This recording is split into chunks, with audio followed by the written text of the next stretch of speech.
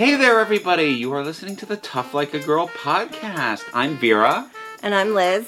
And this is where we take a look at graphic novels and trade collections with female protagonists. And this time around, well, first of all, little bit of a correction.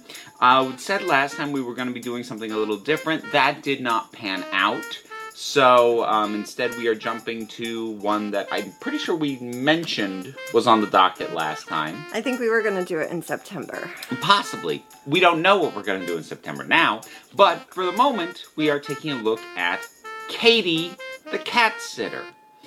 This is written by Colleen A.F. Venable, illustrated by Stephanie Yu, with colors by Braden Lamb. Now we haven't encountered anything from this writer before, but Stephanie Yu has done some work on some stuff we've looked at.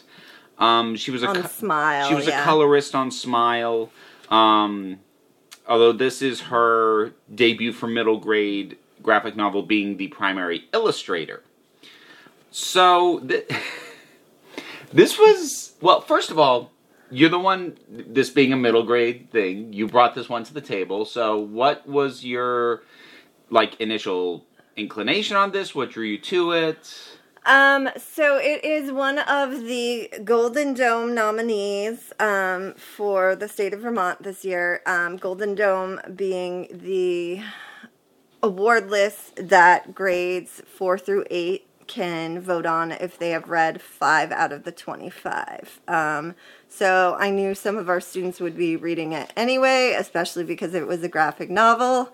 And so that's also how we came to Snapdragon and Prince and the Dressmaker and a couple others. We've gotten some good stuff by you pulling off that list, definitely. So this was interesting because I didn't look at, before I started reading this, when you handed it to me, I didn't look into what this was about. I didn't read the back. I didn't look.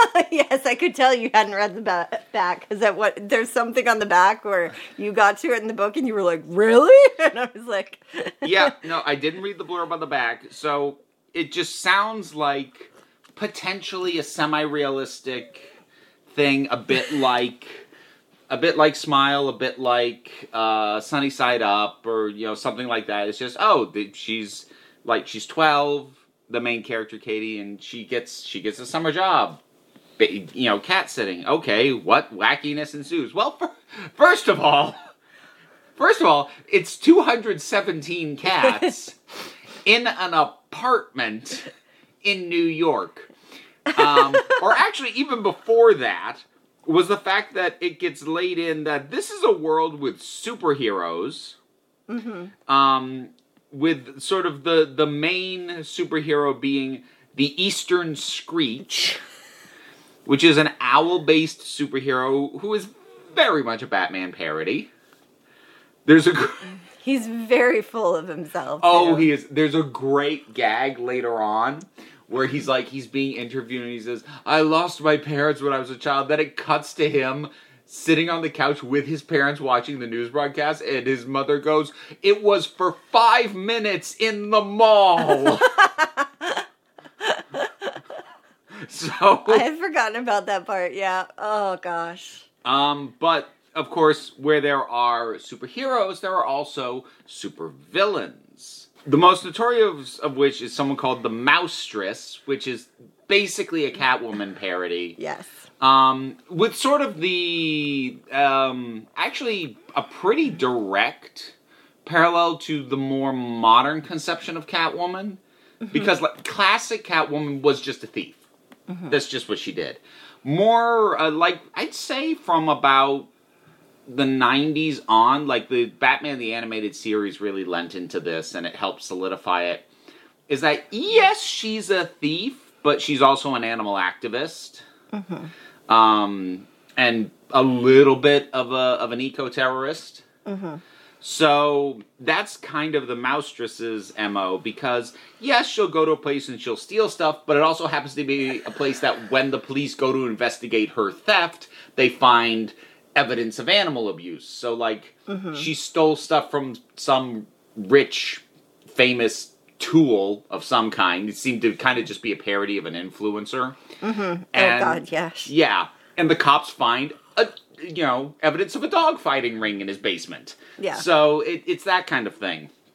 So yeah, there was already a lot more going on in this, and it's a lot more ridiculous than I had expected, which was kind of nice, because you know me with the more realistic. I don't inherently dislike them, they just engage me a bit less.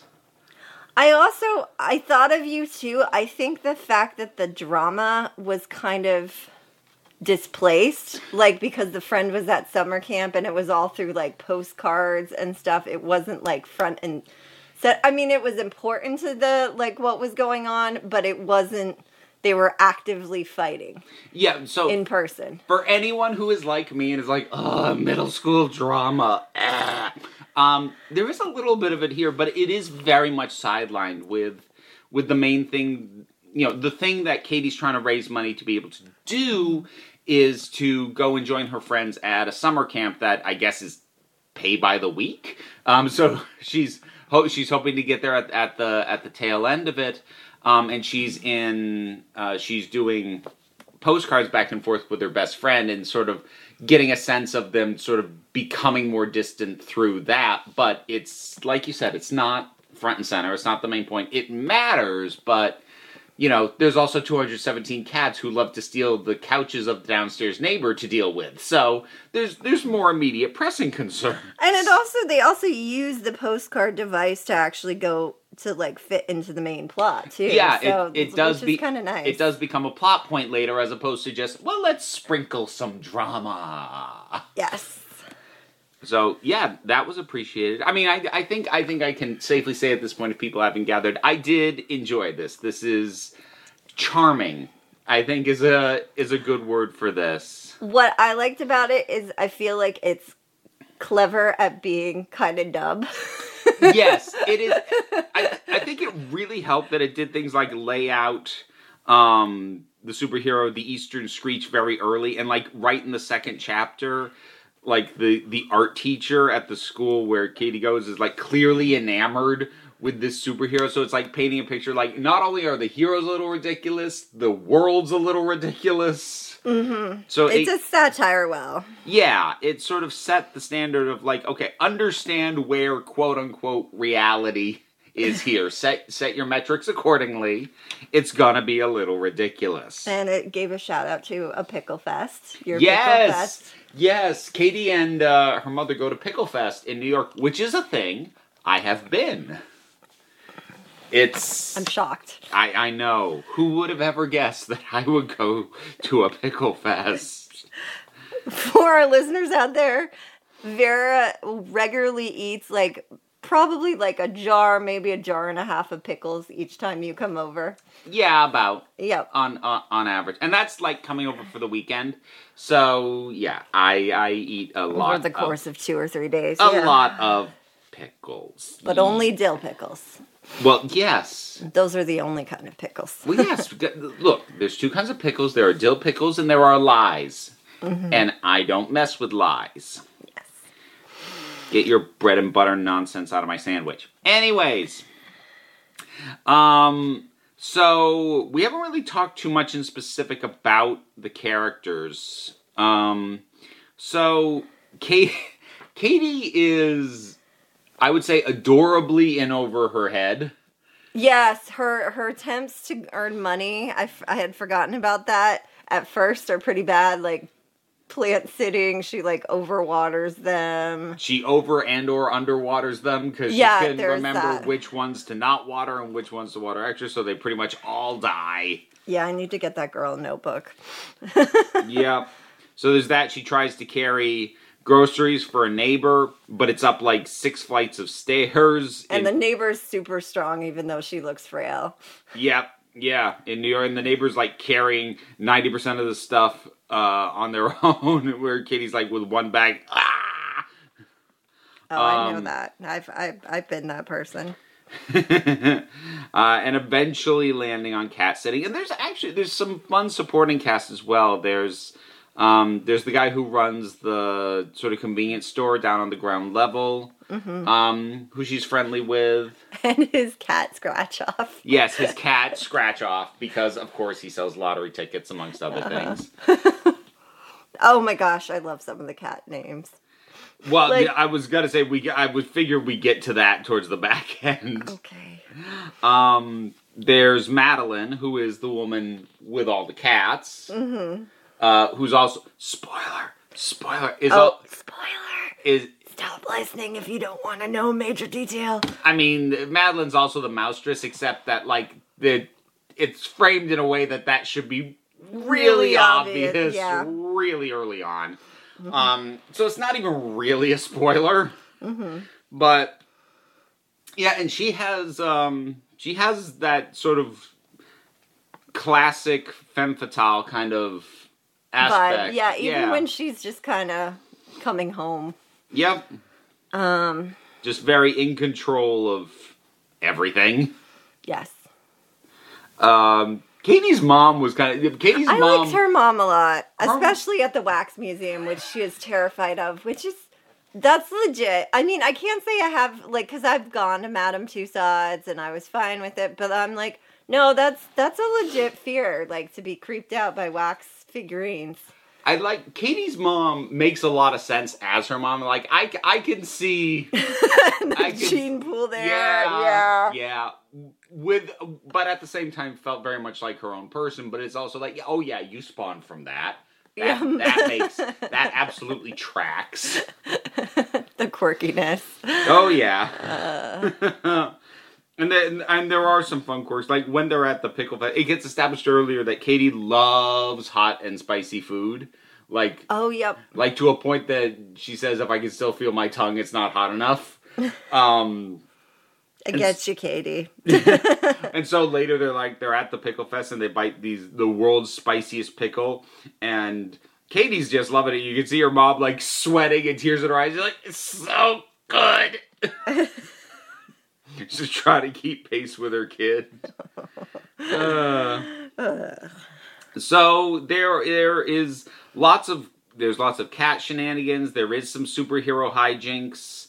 All of it from start to finish is very lighthearted. And yes, there are some absolutely ridiculous cat names. And abilities and things. I like the gymnast cat with the little ribbon that like dances around. Yeah, here's the other thing about the cats. They all have an area of expertise.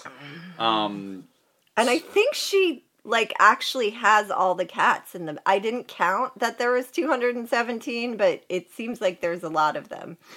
There's several pages. There's several pages in the back listing the cats and their specialties. And yeah, it's so there's there's a black cat. You called it the entrapment cat. So if you've ever seen the 2000 movie Entrapment, something like with that. Catherine Zeta-Jones like bending in interesting shapes to get around a laser grid. There's a cat that basically does that. I think that's Miles. Yes, that was Miles. But like, what? Oh, the one you cracked up at was Paw Simon. Simon, I love it so much. Paw Simon. And there's like... that's what I mean. It's really quite clever at being dumb. Like, and not all the names, like I'm looking at some of them are more generic, but not all of them are puns. There's Hazel and there's Izzy, but then there's also Catman Crothers, and Cat Thulu, whose specialty is being a luchador.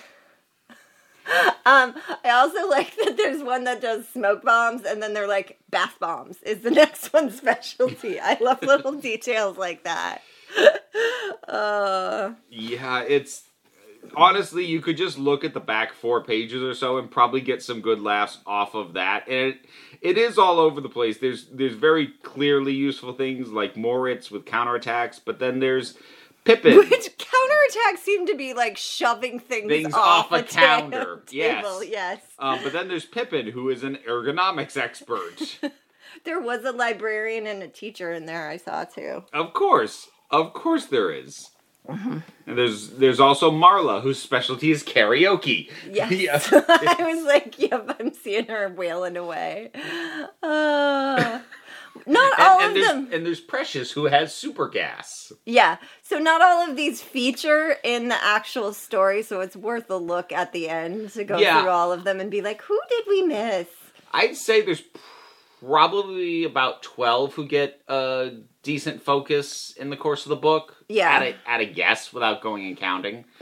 But this is a fun, cute, entertaining read. The cats are, well, as Katie herself puts it later when initially asked, what are their names?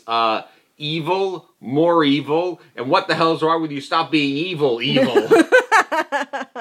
Yes. So, they are very much cats. And my cat lovers among my students are really going to love it. Yeah, I think it's sweet. I think it's funny. I think it is wonderfully lighthearted. I had a good time with this. And I wasn't expecting to dislike it, but it was definitely not what you were expecting. It was different than I thought it was going to be. Yeah. Yep. I'm glad I didn't tell you much about it, or you didn't look at it. Good job not doing research. It benefited you. Well, here's the thing. I already know I'm going to read it. It's not like I'm going to read the back to go, should I buy this? We've already decided we're reading it. I might as well just jump into it. This is my rationalization so that I don't just seem lazy. Good job. Did you have any other thoughts? No, I just think, I think it would be pretty much appropriate from grade 3 or so. Oh, yeah. On up. I think even my elder middle schoolers, my 7th and 8th graders would like it too, so. That makes sense. I would think it would have a pretty wide range of appeal, because for the younger kids, it's just it's cats. And for the older kids, honestly, the superhero connection might bring it that more satirical nature might get to them. Might give it appeal to a slightly older group. Yeah, it's the kind of thing I might even get my own kiddo to read. She might like it with all the cats. Yeah. Okay. My child, folks, she's a voracious reader, but she's an insanely picky reader. It is very hard to get her to step out. Much like her taste in food. It is very hard to get her to step out of the 2-book series that she currently likes, despite the fact that she has completely finished one of them. Anyways. But yeah, it sounds like we kind of both give this one a recommendation. Yeah, definitely. So, we don't have a ton of feedback, but we do have a little bit, so we are going to take a quick commercial break. We'll come back with feedback and then talk about what we're going to do next month, because we do know. So, be back in a minute. Hey Sean, do you want to go over the checklist to make sure we are ready for the next phase of the Batman family reunion? Sure thing, Paul. Robin and Batgirl in team-up action? Check. Fried chicken? Check.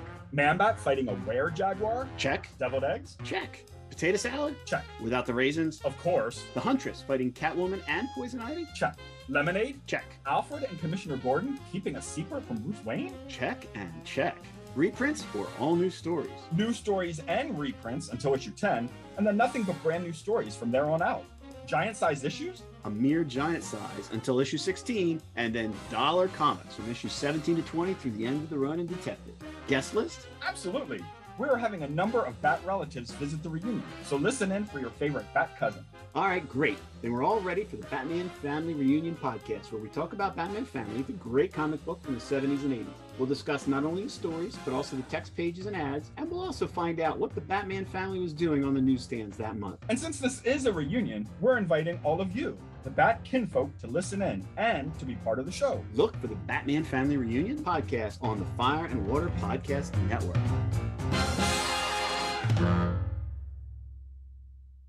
Okay, folks, and we're back. The comment we had on our last episode came from Brian Linton. That was the episode where we talked about the second volume of Ms. Marvel, Generation Y. It was good to hear you revisiting one of the series you covered back near the start of the show. My daughter and I just started watching the Ms. Marvel series on Disney+, watched episode 3 last night, and we're both enjoying it. Initially, my daughter was a little disappointed at the change in Kamala's power set and origin. Yeah, same, Brian, I'm there with you. But the reveal that her powers were innate and didn't come from the bangle itself helped her move past that. Also, if you want to double down on the cuteness factor, then might I recommend the Marvel Rising franchise, which includes both Lockjaw and Tippy Toe on a team, along with Ms. Marvel, Squirrel Girl, and other young female and BIPOC heroes. The franchise, which ran from 2018 to 2019, includes 2 comic books and a series of animated movies and shorts, one of which I've seen.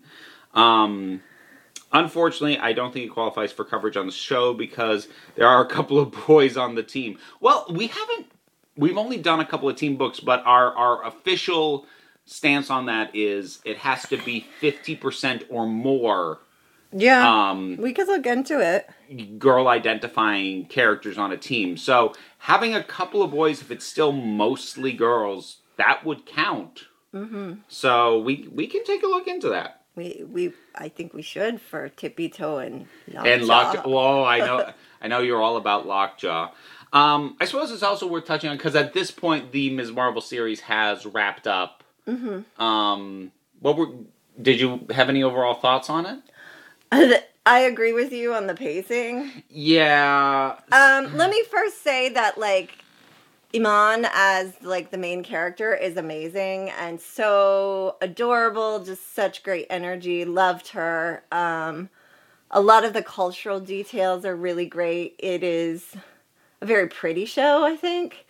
Very colorful show, like, colors pop. Yeah, some of the supporting cast is really good. Her father's adorable. I was particularly fond of him. Yeah, the family aspects are done in the immediate family really well. But yeah, the pacing in the middle episodes is... Yeah, it's one of those shows that if some of it wasn't so good, I wouldn't be so annoyed at other aspects of it. Like, the short version, because obviously I've got video reviews up on my YouTube channels, mostly on the Break Room of Geeks, but the short version is that there is too much going on for only having 6 episodes to work with, because they're trying to cover origin, they bring in the Clandestine, giving them a major rework from the comics, but they bring them in, and they don't really get properly explored. They deal with Kamala's cultural heritage, which should be dealt with, but it's like it removes her from her normal setting in order to do it. To give you just an idea of how wonky the pacing is, there's a character who is introduced and then within the same episode betrays the trust of the people that they've gotten to know, and it has no meaning because we just barely met this person. And then later on, another character gets introduced and then is killed later that same episode, and the death has no meaning because we just barely met this person. I know. That's the kind of the pacing problems with it. But, and like, I feel like another thing that exemplifies it well is there's the stuff early on with, like, the moving, things like the moving graffiti, like to represent Kamala's artwork and her love of that. Like, that's in episodes 1 and 2 and doesn't show up again until episode 6. Yeah. As pretty as it is at times, you can tell it's directed by multiple different people and not everybody was fully on the same page. They either needed to drop one of the plot lines or they needed to have more episodes. But I also agree with you. The family stuff was great. Kamala herself was great. I'm excited to see more from her, but I wanted something better for her. Yeah. But that means that we can say next month we are revisiting She-Hulk, but not in the same way we did with Ms. Marvel. Because with Ms. Marvel, we picked up the basically sequel volume to the one we already did. Mm-hmm. This time, because I forget who now, because I have the memory of a sieve, but somebody sent me the first, actually 8, we're only going to do the first 6, issues of The Sensational She-Hulk, which was kind of what really pushed her, started pushing her in the direction she later went with initial fourth wall breaks and stuff like that. She was doing it before Deadpool, people. So, we're going to be taking a look at that just in time for She-Hulk Attorney at Law to come out next month. So, we'll talk about that then. Yes. I think that's about it. All right. Thank you, everybody, for listening, and we'll see you next month. Bye. Bye. Tough Like a Girl is a Council of Geeks production and is presented on the Fire and Water Podcast Network. Comments can be left at fireandwaterpodcast.com, and you can support the network by finding Fire and Water Podcast Network on Patreon. This particular show enjoys support from Carolyn and Brian Linton. Our logo art was created by Nick Buxom, and our theme music is by Erica Dreisbach. Thanks again for listening.